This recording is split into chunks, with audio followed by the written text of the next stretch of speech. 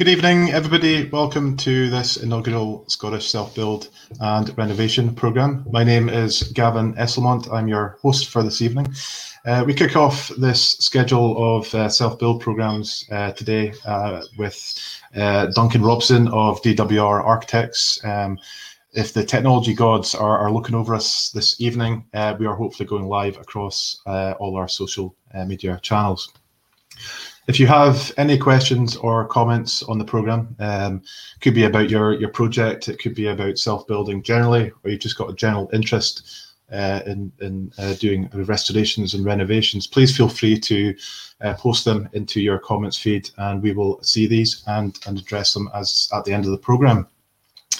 So, as I said, we are joined by Duncan Robson, and I'm just going to go on to a screen share with Duncan. Good evening, Duncan.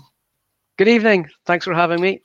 Thank you for joining us. It's a pleasure to see you. How is everything going at your end? You're in Aboyne, I believe, Aberdeen. Yes, it's a Drich Aboyne tonight. Yep, out in Aboyne, nice place to be. And are you working this weekend, or have you been just taking a couple of days off?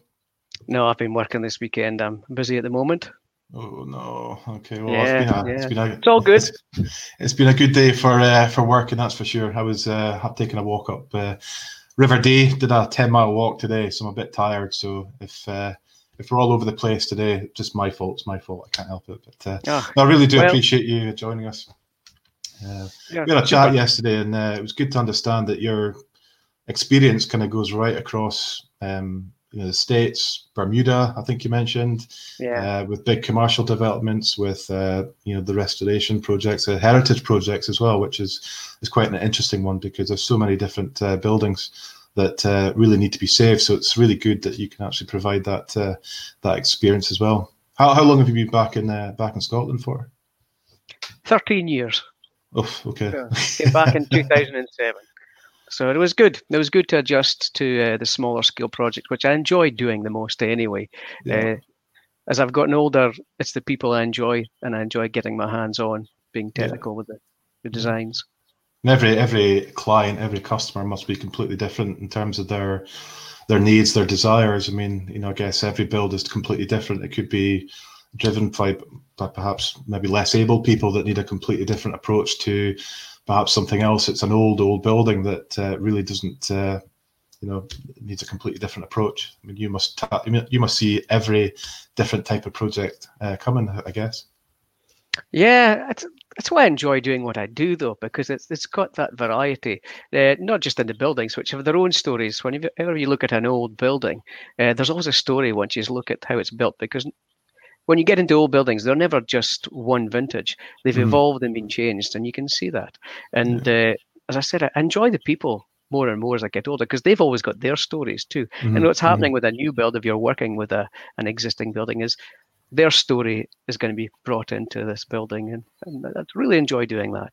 Yeah, that's good. I think I'd say I can imagine with Aberdeen and where obviously we are based. I mean, obviously this is being broadcast across Scotland further afield, but certainly in Aberdeen there's a variety of kind of older buildings that really do need to be saved, and we can't just rely on the council to save them, because again, cash-strapped pockets really don't deliver kind of old buildings and very difficult buildings. So one of the things we might talk in later on in these series of programs is about maybe how can we get the community involved in saving these buildings. I believe there's one in Aboyne as well that's hit the headlines recently, trying to save that hotel.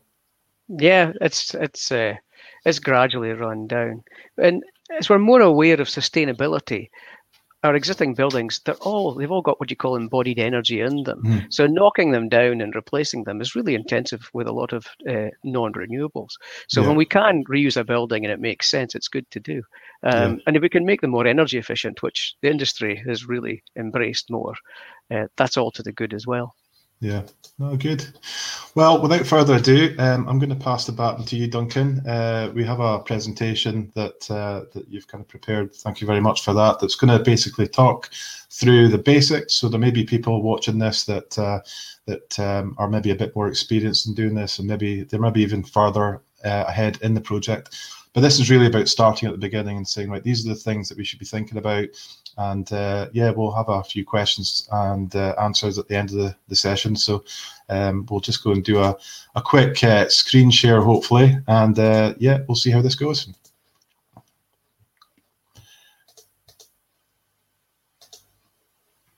My name is Duncan Robson.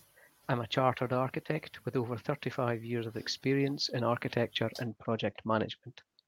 I'm also the owner of DWR Architecture in Aboyne. Thank you to Scottish Self-Build and Renovation for providing the platform to present managing your self-build or renovation project. A self-build project can be a new house build on its own plot of land, barn or steading conversion, renovations, alterations or additions to existing buildings.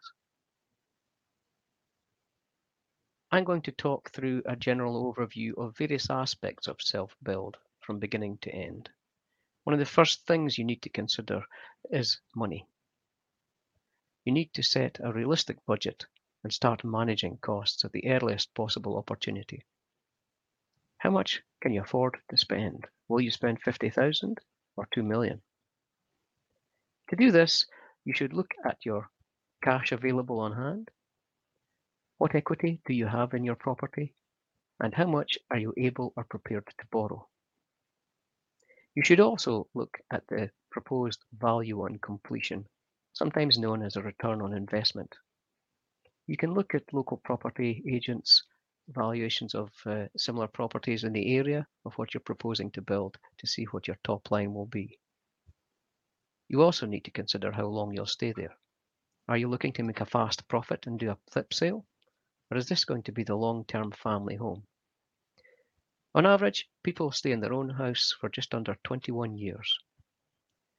From a nationwide building society survey, the average increase in family home from 1975 to 2019 was 2.9% over the rate of inflation. In my experience, small-scale alterations or additions rarely return an instant profit. In fact, self-builds are not necessarily cheaper, but they are nearly always better. Not all of your money will go on the construction. A significant amount, of course, will go on the purchase of your property and legal costs. Another not insubstantial amount will go towards statutory and consultant costs and fees. You'll notice in this example, there isn't an amount for VAT, as new houses are zero rated.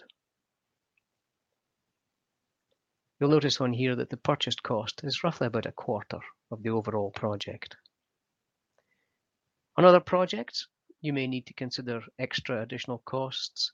On a remote site, for example, you may find that the cost of getting electricity to the property is quite high, easily up to £20,000. Private drainage could easily run up to £10,000. When you're working on existing buildings, VAT kicks in at its normal rate, which is currently 20%, which can take a sizable amount of money out of your overall budget. One of the first questions I'm regularly asked before pen has even touched paper is, so how much will the building cost? In order to answer that, we really do need to put some measurements on things. What I've shown here is a list of house types and approximate gross internal floor area and costs from low, average and higher. Although it's easy to focus on the low column, we have to be honest that that's probably unrealistic unless you're going to use a straight off-the-shelf kit. The higher costs are indicative of something like a passive house, a higher specification. And for most properties, the average column is a realistic price. The costs shown here are a couple of years old now and are based on a general contractor carrying out all the work and being responsible for the construction management. I've also observed over the last couple of decades that the expectations for the size of homes has increased significantly, where 150 square meters plus is becoming the norm. The illustration here shows a fairly typical construction cost breakdown for a new self-built house. You'll notice that most of the costs go on the joinery work and the builder work. Two other segments that are fairly significant, one being preliminaries. Preliminaries generally cover things such as insurances, machine or equipment hire, fuel costs, scaffolding, site toilets and welfare facilities, etc. The other, provisional sums. Provisional sums are allowances for work or materials that have not been fully specified and costed when construction work begins. Examples for a provisional sum might include kitchen fixtures, bathrooms, or perhaps finishes which have still to be specified. I'd make a note that provisional sums will also change up or down as final selection is completed. A 20% variation on this sum can be expected. If you are considering managing the construction yourself, you might save up to 20% on the overall construction. As tempting as this might sound, I would note that you really need to be experienced and have good contacts. You need to set off the potential savings against the loss of earnings from your normal job. Construction project management also requires health and safety risk assessments, method statements for carrying out all work. It is very onerous, very stressful, and you do need to be experienced and know what you're doing. Prior to the commencement of any construction work, you must ensure that there is adequate insurance in place for all aspects of the work. Homeowner insurance needs to be in place for your existing property. If you are appointing a general contractor, you will need to check that he carries adequate contractor's all-risk insurance as well as third-party liability. Third-party liability insurance covers the risks of fire, theft, or damage to existing property, including potential damage to your neighbours. Contractor's all-risk covers new work.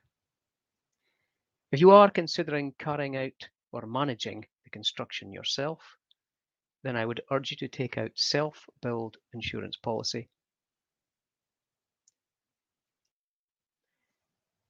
This should provide cover for your own labourers as well as separate trades or firms that you employ. The general level of cover at the moment for construction insurance is around £2 million, and then on third party for life or injury, £10 million. Building warranties, often referred to as structural warranties, apply mainly to new builds. It's not compulsory, but most lenders will require one. You may have trouble selling a house if it's less than 10 years old if you don't have a warranty in place. Lenders will typically only lend on a new build when the property is covered by a warranty scheme, for example, the NHBC Buildmark scheme, or alternatively, a Council of Mortgage Lenders Professional Consultant certificate, often referred to as a CML. Structural warranty provides insurance and warranty to protect homeowners should a problem occur when their home before or after completion of construction. It is also transferable if a house is sold. A CML certificate, on the other hand, is not an insurance policy. It's simply a single-page document signed by a professional construction consultant certifying in summary that he or she has visited the site from time to time and that the property has generally been constructed to a satisfactory standard and in general compliance with the drawings and specifications. The professional usually states the amount of professional indemnity insurance that he or she will maintain. That insurance, however, covers the professional, not the homeowner. You may be in the position where you've decided you want to build your own home and are looking for the perfect location. First place to look might be your local solicitor property centre. You could ask around locally if property might be coming on the market.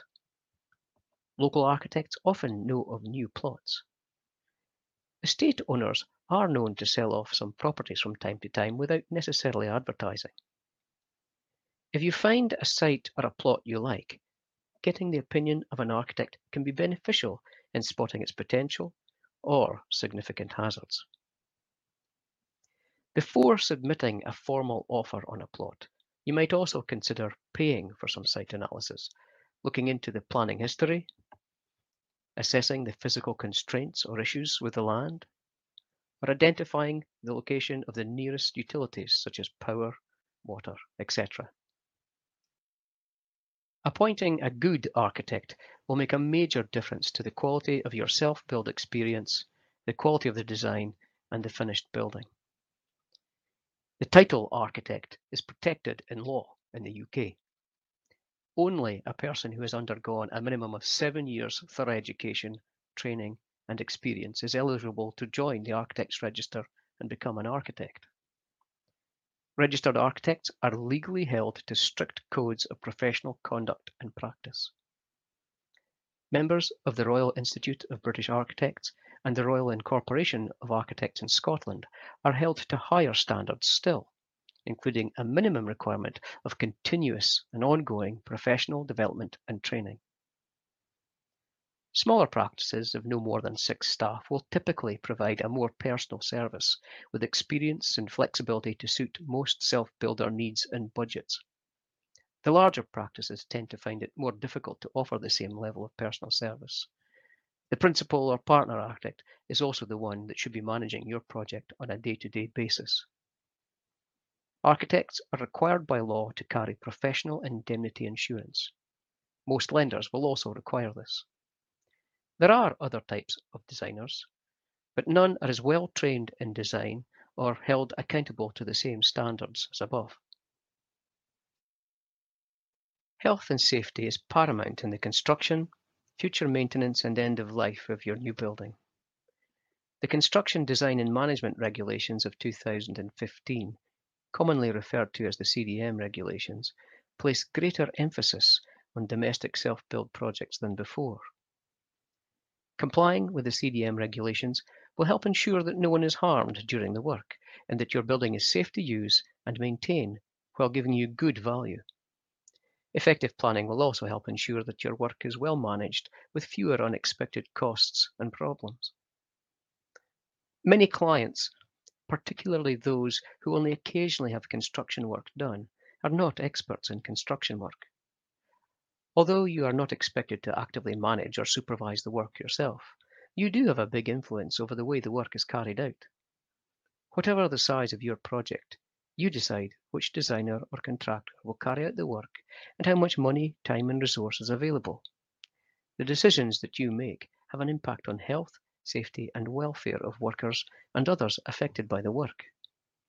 It's important that you appoint the right people at the right time.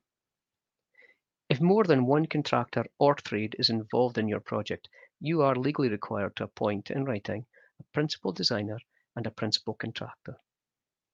A principal designer is required to plan, manage, and coordinate the planning and design work. Appoint them as early as possible so that they can help you gather information about the project site and ensure that the designers have all they can to check that it can be built safely. Usually the principal designer is appointed through the architect. A principal contractor is required to plan, manage, and coordinate the construction work. Usually your main contractor will take on the responsibility for the principal contractor role. If you are carrying out a project on a separate trades basis, then a joiner is maybe the best trade to appoint as your principal contractor, as they tend to be on the site for the longest duration during the construction period. The architectural design of your project is a process, starting from the concept ideas, initial designed brief, developing the design details and the specifications in stages so that the final construction is well considered and fully coordinated. In developing your brief, the architect will want to talk to you in fairly intimate detail about what you hope to achieve and just what features you want your new home to have. The headings under which this discussion will probably progress may be your budget, spatial requirements, your proposed occupation, what are you going to use it for, the construction type, and your preferences for materials. Using this brief, The architect can then start to develop sketch plans and perhaps draft up perspectives showing what the building may look like from the outside, perhaps a computer model. This will be used to continue the discussion to make sure that they're providing you with what you're looking for, and at the same time, make sure that developing house designs are likely to find favour with the planners. At this stage, you should also make sure that you can verify that the project is capable of being completed within your budget. Once you've settled on an outline sketch design, the architect will then move on to the preparation of more detailed plans that will be suitable for an application for planning permission. It's at this stage that important issues regarding window types and details, building colours, roof finishes, driveways, and a myriad of other aspects are decided. For most self-builders, this stage is perhaps the most exciting. Most self-build projects will require some statutory approvals, such as planning permission, perhaps listed building consent, and building warrant. Your architect will prepare and submit the necessary documents for a planning application and pursue it with the authorities on your behalf. He will discuss any matters arising from the application with the planning officers, conservation officers, and roads authorities, etc. If any amendments are suggested or required following meetings or letters, then the architect will discuss these with you before agreeing to them. Once a planning approval has been secured, your architect will then proceed to prepare and submit plans for building regulations approval. These will include any necessary structural calculations and specifications describing the basic construction of your new home, alterations or additions, a range of health and safety standards, and any energy conservation issues. If any special foundation details or designs are required as the result of either the soil investigation during the course of the application being assessed, then the architect will usually arrange for these to be carried out by other professionals on your behalf. The fees for these additional professionals will normally be charged to you directly, as they are outside the architect's normal scope of activities. Any warranties and liabilities given will devolve directly to you. Once the building warrant application has been submitted, your architect will proceed to draw up a detailed set of specifications to accompany the plans and obtain competitive tenders from suitable builders or contractors. Insufficient specification details can result in a wide range of prices from competing builders.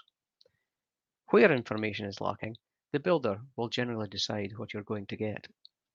Since the selected builder is usually the lowest price, this will have a direct impact on the quality of the materials used and the finished building. A properly drawn up specification will save time, define the quality, and save you money over the life of the building. Generally, it is 15 times more expensive to make changes during construction than at the design and specification stages.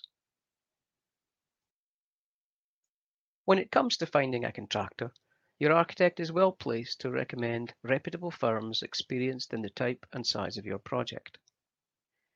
Once contractor quotes have been received, your architect will provide recommendations on the best value contractor and assist in the preparation of contract documents. Once construction starts on site, your architect will visit the site and make spot checks to see that the construction is being carried out in accordance with the approved contract documents. If any form of certification is required, such as review of progress or contractor payment applications, your architect will undertake this. Once the building work is complete, you and your architect will inspect your completed project together to check for defects. If there are any present, or if work has not been completed to a satisfactory standard, your builder will be required to put this right prior to you accepting practical completion of the works.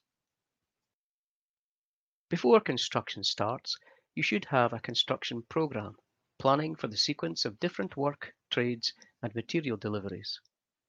This is especially helpful in identifying components with a long lead delivery time. A Gantt chart, such as this, can be used to identify tasks which can have a direct impact on the completion date for the construction. Handing over and moving in. This is what it's all been about. And once your renovation, extension, or new home is completed, it will be handed over in return for the final stage payment.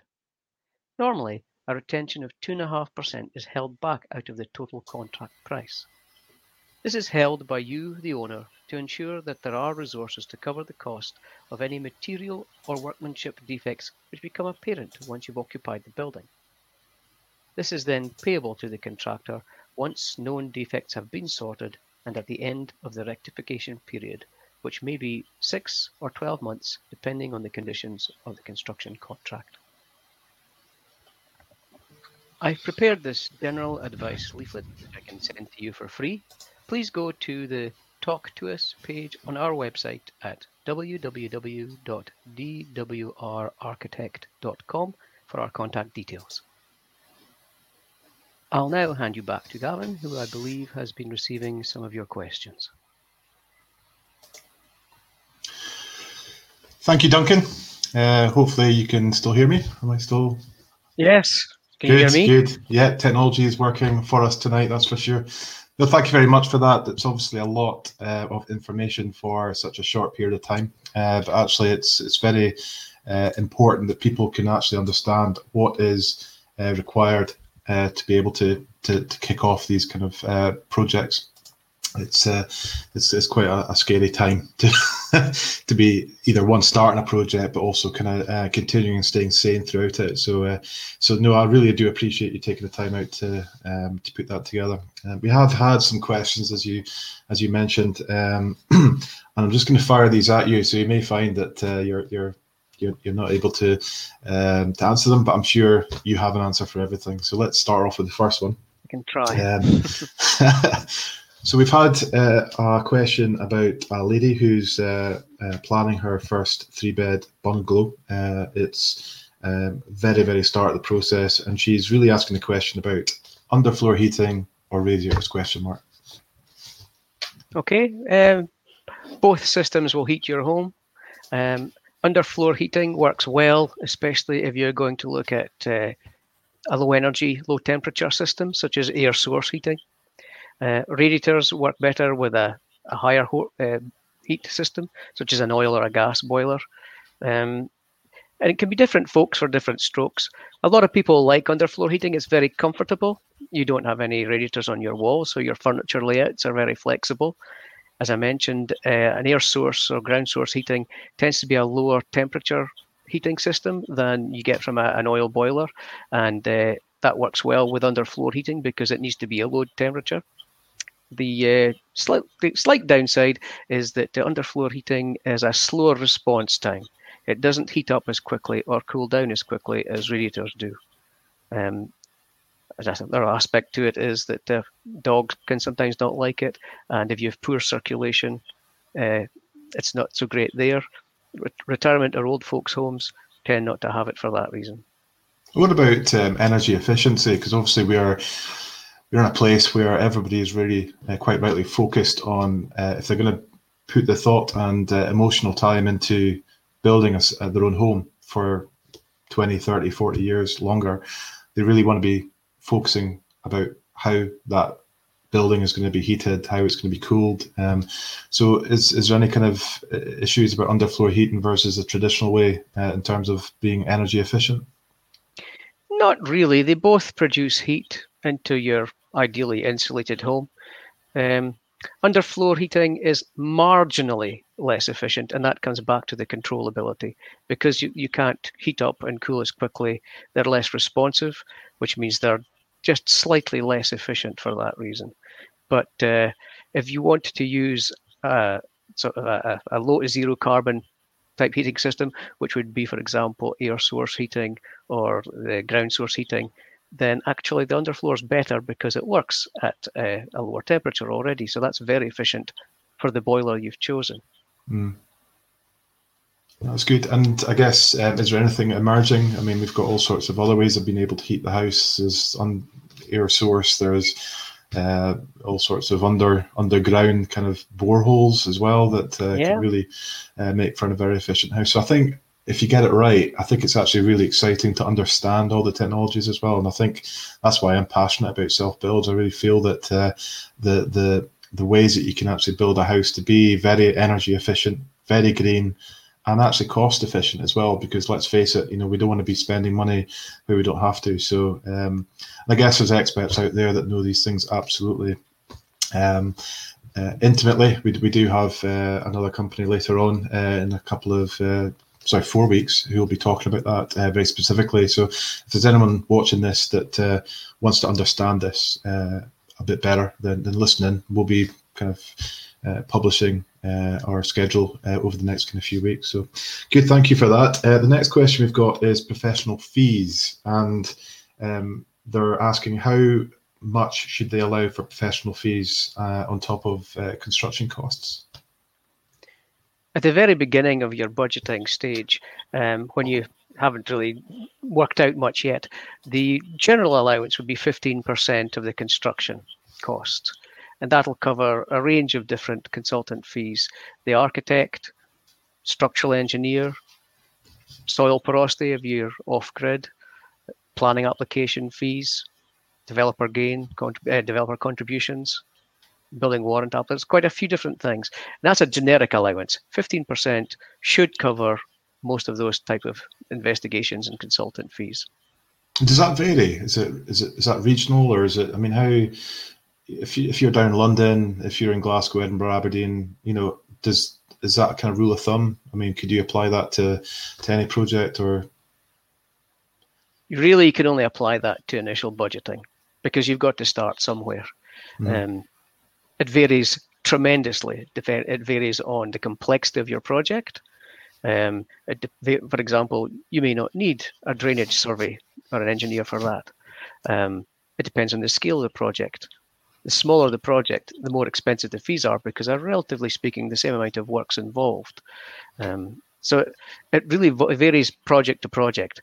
So if you can start at 15%, that gives you a starting point for your initial budgeting. And then from that point on, start getting quotes.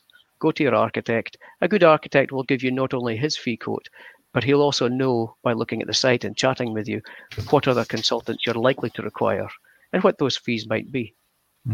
Start getting hard numbers. We've had a question from Nicola, who is asking about what is the average time spent on design. I guess that can be quite a difficult question to answer depending on the complexity of the project, as you said, but is there an answer for that one? Generally speaking, I would normally look at probably about a month for first sketch designs from when you first start. At the end of the day, you're looking for, having appointed an architect, when can he start? And then you have a conversation. And at the very beginning is when you know least about the project. Quite often clients are not really sure exactly what they want. They have a great idea, but taking it to the next stages takes a bit of a conversation. So I'll allow about a month for that. Once you submit for a planning application, that typically takes around 2 months for a self-build project to get the approval. And in that time, I'm pretty risk averse, so I'll tend not to develop the designs much during that time in case anything fundamental changes. Once that's approved, it takes about a month to get all the different consultant information in and to submit a building warrant application. And that takes about another 2 months to get the building warrant reviewed. However, during that time, the detailed specifications can be worked up, and at about the end of the 2 month period, you can go and get tender prices from reputable contractors. And that takes about between 4 and 6 weeks. So that is a very broad brushstroke overview of how long it might take to get from contacting an architect to when you're ready to start construction. Are you finding any impacts right now with obviously COVID going on and all the other impacts that we're experiencing? Are you finding a slowdown on planning approvals or any other impacts? No, I do believe that the planning department's a bit quieter. The biggest impact for me and my business is that construction stopped. So projects that I had that were under construction have just had to stop.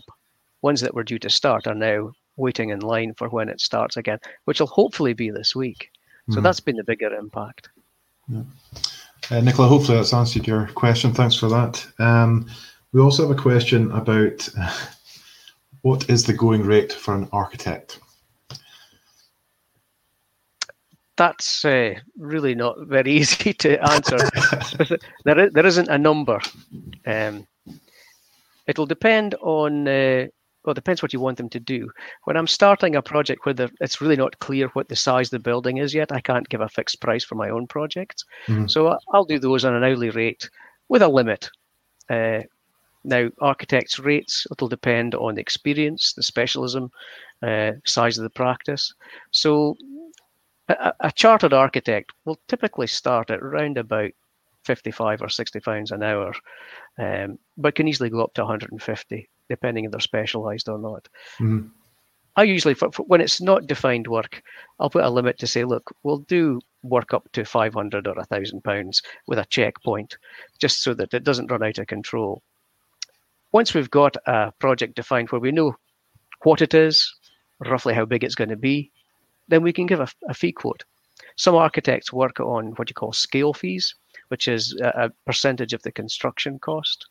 On a new house that's pretty straightforward, that might be as low as 5%, 5.5% of the construction cost. On a small listed building that's really complicated, that could easily go up to 14% or more. Mm-hmm. Generally, in my practice, I'll look at the scope of work, base it against projects that are similar I've done before, and I'll give a fixed price so that people know when they start what they're going to get and what they're going to be paying. And that only changes if the scope of work or the design changes significantly at a later stage in the project. That's one thing I was going to ask, I guess, with fixed price quotes, that if there is any significant changes, it could be client driven, it could be product driven, it could be service driven. Trying to manage that and being upfront and honest with the client to ensure that they are aware that every time you make a change, you're likely to incur additional costs, and not just time and labour, but of the design team, but obviously it could have a serious effect on what's already been done. It could be product choice as well. The ramifications for change could be quite huge, especially when you're on site. That's right.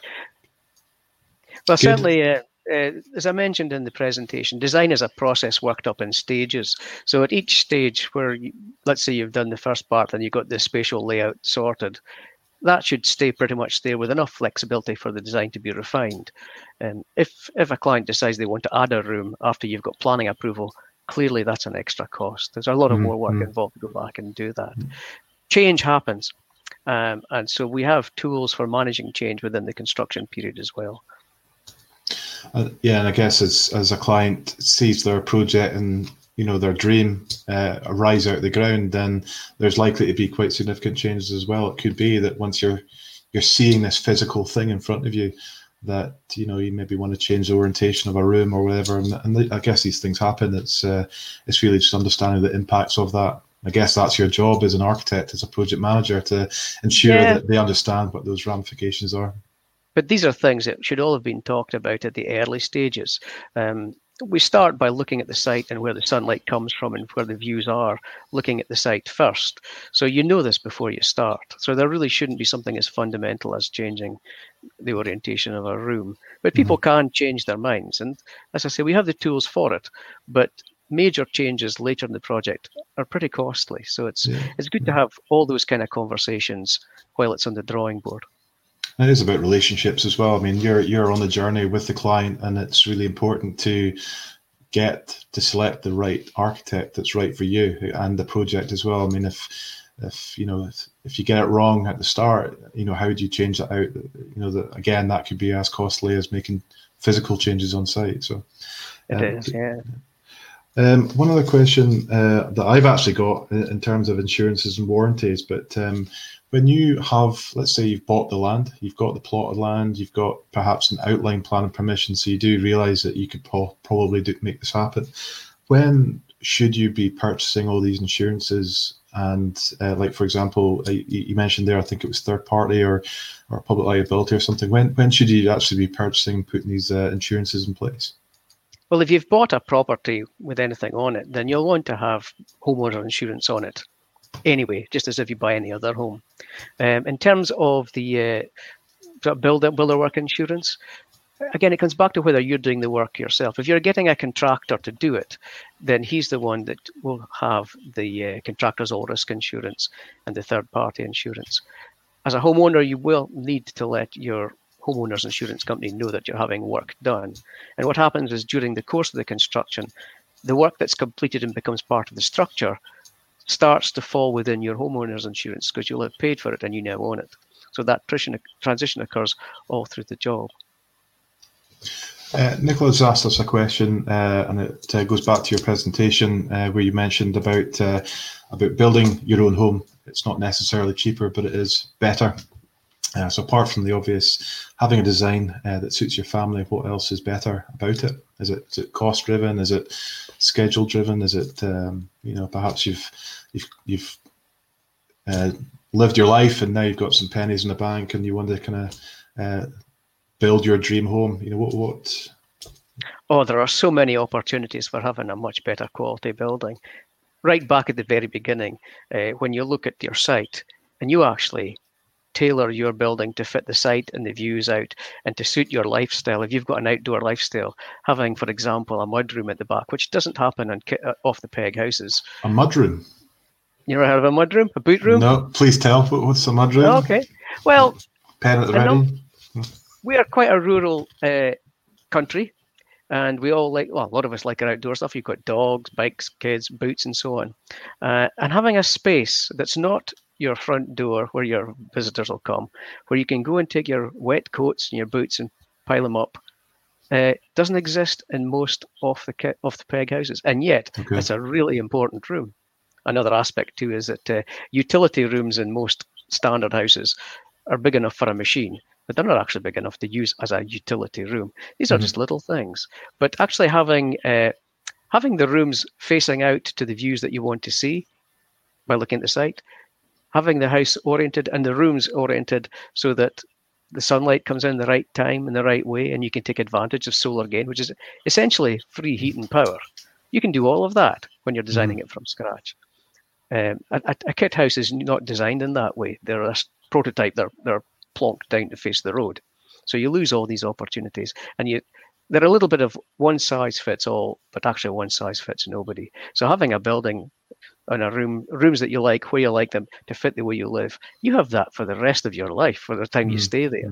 That makes a big impact to how you feel. Another aspect too is when you're doing a self-build yourself, you can say where you spend your money and where the different qualities go. So you may want to have triple glazing, you may not.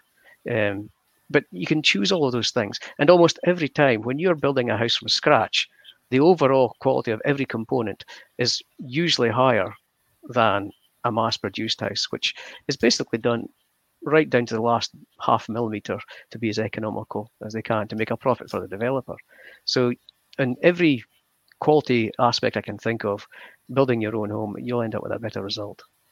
And I can imagine, I enjoy sitting out in the evening with perhaps a glass or two, and I think it really helps just with mental health. Really, is being able to sit in the sun in the evening. And I know various houses that I've had in the past, you lose the sun at say 6 o'clock and you don't get the sun. And these are probably things that are important to me.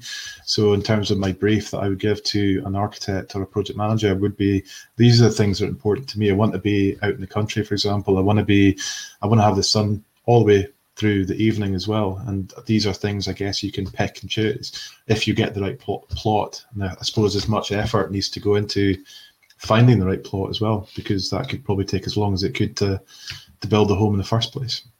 It can do. And then designing from scratch is when you absolutely maximize the plot itself, what it has to offer. And again, that comes back to quality. So I have one other question in terms of client specifications, and it's about, in fact, we've actually probably talked a little bit about that just now, is one of the benefits of having a self-build and doing your own project is that you can specify whatever you like. If you travel the world and you've seen all sorts of things, I'm sure you can pick and choose, and you can really define what your living standards are going to be, which is really quite exciting. But I guess one of the problems of that is the compatibility. So the client likes this, the client likes that, but then how do you actually build it into a cohesive design, which I guess when people are walking into a home, you want to make sure that it all fits together. Is that something that you've seen problems with in the past, where the client kind of specifies as perhaps too much, and then from a design perspective, it just becomes a bit of an issue to deliver that project? It can be. but generally not. It falls into the other aspect that I really enjoy when I meet clients, because they have all this history and this stuff. I had one client who, I can't remember where they lived, but they had these lamps, these coloured lamps from Morocco, and they were quite long hanging ones, and said, "I really want to incorporate this into my house. Can we do that?" And I was, yes, we did. It looks great and really unique. So you come to their house and they have that. It's like, wow, you won't see that anywhere else. Yeah. The house wasn't designed around the lamp, but we knew that we could coordinate all of that. Say, yeah, I can find a place where that will work well. Yeah. By them letting me know they had this, of course, I had it in my mind. I'm going to make a space for that works with the overall building. I guess if you get it early enough as well, you could really make a feature out of it. I guess you could. One of my friends, they have quite an ornate glass horseshoe type glass chandelier, and it's absolutely impressive as you walk into the building through the front door. But I can imagine if something of that size, it would be very, very difficult to try and incorporate that if the house was already designed and you're just trying to fit that into an existing room. It doesn't quite work. So no, it's an interesting point. But it's all part of the conversation, because when you start chatting and finding out about people, these things come up, and I certainly find I do. I get to know what they like, what they're going to be like, and sometimes they don't need to tell me something. I know they'll like it just because I've gotten to know who they are, and it's great fun. No, and how are all your projects going at the moment? Are you mixed in various kind of projects? Have you got commercial developments as well? Or, how is everything going with the last 4 months now, 13 weeks of lockdown? Well, I was very fortunate that I was very busy before we went into lockdown, so I'm still working through those things. Definitely had a bit of a setback because we had to work remotely, and that took a bit of change of gear of getting computers out to houses and using things like Microsoft Teams and Zoom and so on to be able to then share the work and communicate. I've had to end up doing work that I normally would have somebody else do. So definitely a setback.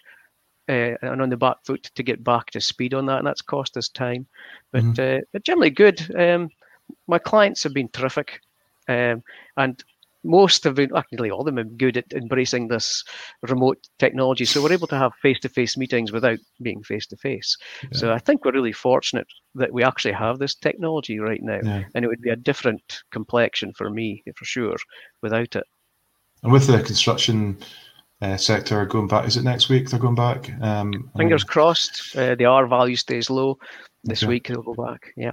Do you find that that's going to cause its own problems? Everyone trying to get back up to speed, and maybe supply chain issues, trying to get everything back on track. I mean, the Construction Scotland and the CITB have been quite good at preparing and putting good information out to contractors that details procedures. How do you work on a construction site, keeping 2 meters apart and keeping the virus at bay?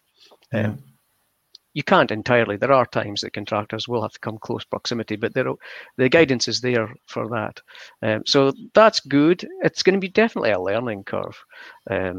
It's going to be different, and it can't be the same free for all. The construction industry has historically been a bit flippant about safety, but if a contractor or his men and women aren't, then he'll end up being shut down because all his staff will be down with the virus. So it's something we're all going to have to learn a fair bit about how to manage with this. But do you have a role in that as well, as architect, as the project manager? Do you have a role to ensure that policies, procedures are adhered to? Because obviously the contractors will have their own ones, but you have oversight of the entire project. So the hierarchy, I guess, partly sits with you as well. Well, the approach has been since 2015 that everybody on the project team, that includes the client, is responsible for health and safety. In fact, the client or the home builder actually is the one that has the responsibility because they're the one appointing the work. So if shortcuts are being taken and things done badly because the client said, oh, just don't bother with that, or just if it's under finance or not paid attention to it, they're liable. We're all liable now. So nobody specifically has oversight. We're all liable. Clearly, the contractor's more liable for his men and having toolbox talks and has to work out means and methods of doing things safely, which is one of the points I referred to in that presentation about self-builders who want to take on the construction management themselves. The Health and Safety Executive now is very clear on domestic type builds about everybody has to be trained, understand the risks, and proper procedures put in place. And if there is an accident, the project manager or the construction manager is the one that takes the hit first. And it's quite apart from the health side of it, it's costly too. It's quite scary as well. I mean, I can imagine, if the client thought, or the house builder were aware that they could potentially be, not incriminated, that's the wrong word, but essentially be have a responsibility. Or maybe it's not, is it? Yes, it's a criminal offence, yes. They can be incriminated. The key thing for homeowners to do, or any self-builder, is to appoint the right people at the right time. And the two roles that must be appointed on domestic projects, which self-builds are, is a principal designer for health and safety and a principal contractor. So as long as they appoint the right people to do those jobs for them and advise them, they will have been seen to have done their duty. I guess it's about mitigating this, if they can actually demonstrate to a court that they've mitigated the issues as far as they could, then that's about, as you say, getting the right professional team involved. Well, that's all that they can do, because the legislation recognises that most homeowners are not experts in construction. They're not expected to be, but they are expected to be made aware that they do have responsibility towards the safety to make sure it's properly resourced and that there is somebody that looks at the health and safety of the construction process. Not just that, but also what the maintenance and repairs will be in the future. Yeah. Jeez. Ken's come to us with another question. Roughly what percentage of self-builds do you see that require bank finance to assist the client with costs? And to what extent are you seeing banks who would require a security over the asset widen their appetite to non-standard construction methods? Wow. I have to be honest, that's not something that I get involved with. That is something that falls back to the client to deal with the money themselves. I certainly try and give them an idea of what costs are likely to be, but when it comes to financing, it's out with my scope of work. It's probably a topic in itself, really, is about the whole kind of. Definitely is, and I believe you've got somebody perhaps later in the series who can give some advice on this. Yeah, absolutely, and I think maybe Ken can come and help us with that kind of topic as well, because this is all about sharing knowledge. It's about hopefully having the right people on the programs to be able to talk through the questions, because everyone's got questions and maybe a little bit kind of worried about putting it out there, but everybody benefits from asking a question and getting the right answers. So yeah. Ken, thanks for the question. We also have a question from someone who's saying, do you think the Huntly Arms will be saved? I guess for those that don't know. This is the Huntly Arms in Aboyne. Will it be saved? I don't know. Not in the format that it's in, I don't think, and that would be a good thing. It's the Huntly Arms used to be a high-end luxury hotel, and it just entered a slow demise and was added to at different periods of time until it slowly just wasn't viable as a business anymore, and it's now very run down and become a building that would need an awful lot of money spent on it. So this is probably an example of a community coming together. And I think I saw a little bit of press coverage about it, and it was actually really exciting to see people coming forward and saying, look, we need to save this building, and that's really exciting because it brings the community together, but actually the heritage of that building as well is it's on a prominent site, and to see that building kind of get any worse, I think it's a criminal, Oh yeah, well, it's a hugely important building to Aboyne because it's right in the heart and it's very, very visible.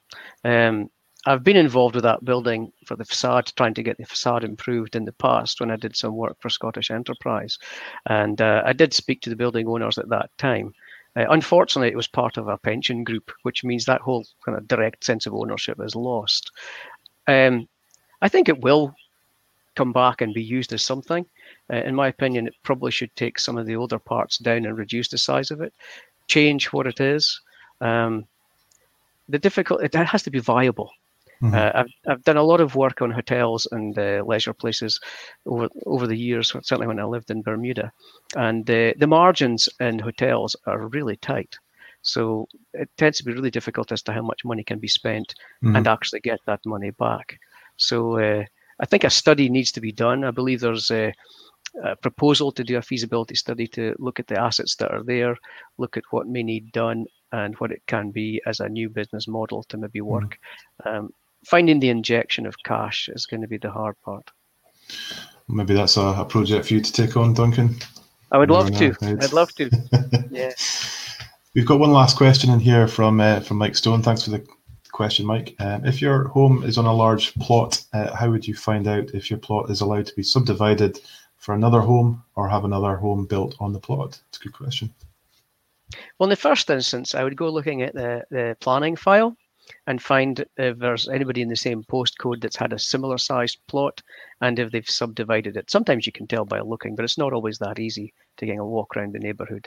So you can look at the planning file, you can see if somebody's done that and what they came across. The other aspect is to just have a chat with your planning officer.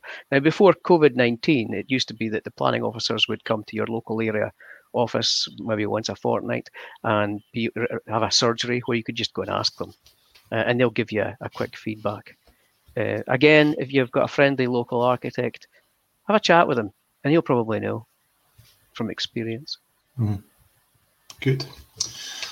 Okay, so I'm conscious of time. We've got 2 minutes, 20 seconds left. If anyone's got any last questions, we've had a little cheeky comment back. Why am I appearing as some random, yes, Duncan, save the Huntley? So there you go. There's the public have spoken, and that's the job for you. Yeah, no, that would be great. Yeah. Yes, if anybody's got any questions on some of that presentation, by all means, look me up and drop me a line on Facebook, or take a look at my website. There's a contact. My contact details are on there. Give me a call, and I'll give any advice that I can. Are you prolific on Facebook and social media, or is that not something that architects hang out on? I'm learning. Aren't we all? We have to now, particularly at the moment when we can't go out and talk to people and meet people. So it's important to be visible. So doing some more on that. Yeah, it takes time though. It's not what I was trained for. I'm an architect. I design buildings. No, it's certainly a good way of being able to communicate. And again, this is just an example of where we're moving with the times. And COVID's probably given us that little push to supplement our face-to-face events. We run Scottish Self-Build across Aberdeen, Inverness, and for next year Perth as well. So but it's not just about face-to-face now. It is really about embracing technology and being able to tap into the experience and expertise that people like you Duncan, and many others have. And I think it's really, really exciting to know that this information is now readily available online. Well, I think a real plus as well is that the technology has made it that we're more reachable, more contactable, and it boils down to the relationships, building relationships and being able to communicate. So we're on a good place. Quick question as you're trying to wrap up. Will there be the shows later this year, do you know, with the COVID-19? I mean, yeah, it's an interesting question. We have one planned for September this year. We are keeping very close eye on the phased relaxation of the rules. Yes, currently we will be doing it. However, the format will be very much different to what people are used to. We certainly will not be having the stands as close to each other as they have been in the past. They'll be very much socially distanced. The stands themselves, as well as the people who are coming to the events, will have to pre-book, and they can only book either morning or afternoon to try and let us regulate the number of people coming to the door. So at the moment, the current phased relaxation looks promising for August being the month of events being allowed to happen. But again, everybody has to demonstrate social distancing, not just the event organisers, but obviously everybody coming through the front door as well. So if it's the right thing to do, if it's the wrong thing to do, we make that call, and we obviously kind of engage with the authorities locally, nationally, and obviously our stakeholders as well. So yes is the answer currently, but everything could change. Next year, we're hopeful that things will come back to normal. We've just got one last question from Neil Brotherstone. He's just going to quickly come in on YouTube. If putting temporary services in, how close to proposed house should they be? Well, if you get it right, you can make it part of the structure. Otherwise, what's common is a temporary boards put up by a contractor out of the way of construction traffic. So that's what you'd think about, your site organization. Where are trucks, diggers, cranes, are you going to use them? Where are they going to go, and keep it out of the way there, but easily seen so that you can plug into it. And then when you do your final electrical connection with the SSE, it'll be in the house itself. So plan your site, plan the spaces for working. Excellent. Okay, well, we're just going to wrap this up because we've got our time and gone slightly beyond our time. So again, Duncan, thank you very much for joining us today. I hope that everybody has found this interesting and informative. If anyone has any suggestions about what they might want to see in the future, please feel free to get in contact with us and let us know. We'll be running these regularly every 2 weeks on a Sunday night at 7 o'clock. So now you have something else to watch other than the telly. So we'll be publishing them in advance, just so that you know exactly what's happening and when it is. So thank you everybody for joining us today. It's been our inaugural one. Thankfully, I think the technology has worked. We've not had any issues, so it's good to see that. So again, thank you very much everybody, and thank you Duncan. And thank you. Yeah, see you soon. Bye bye. Take care. All the best.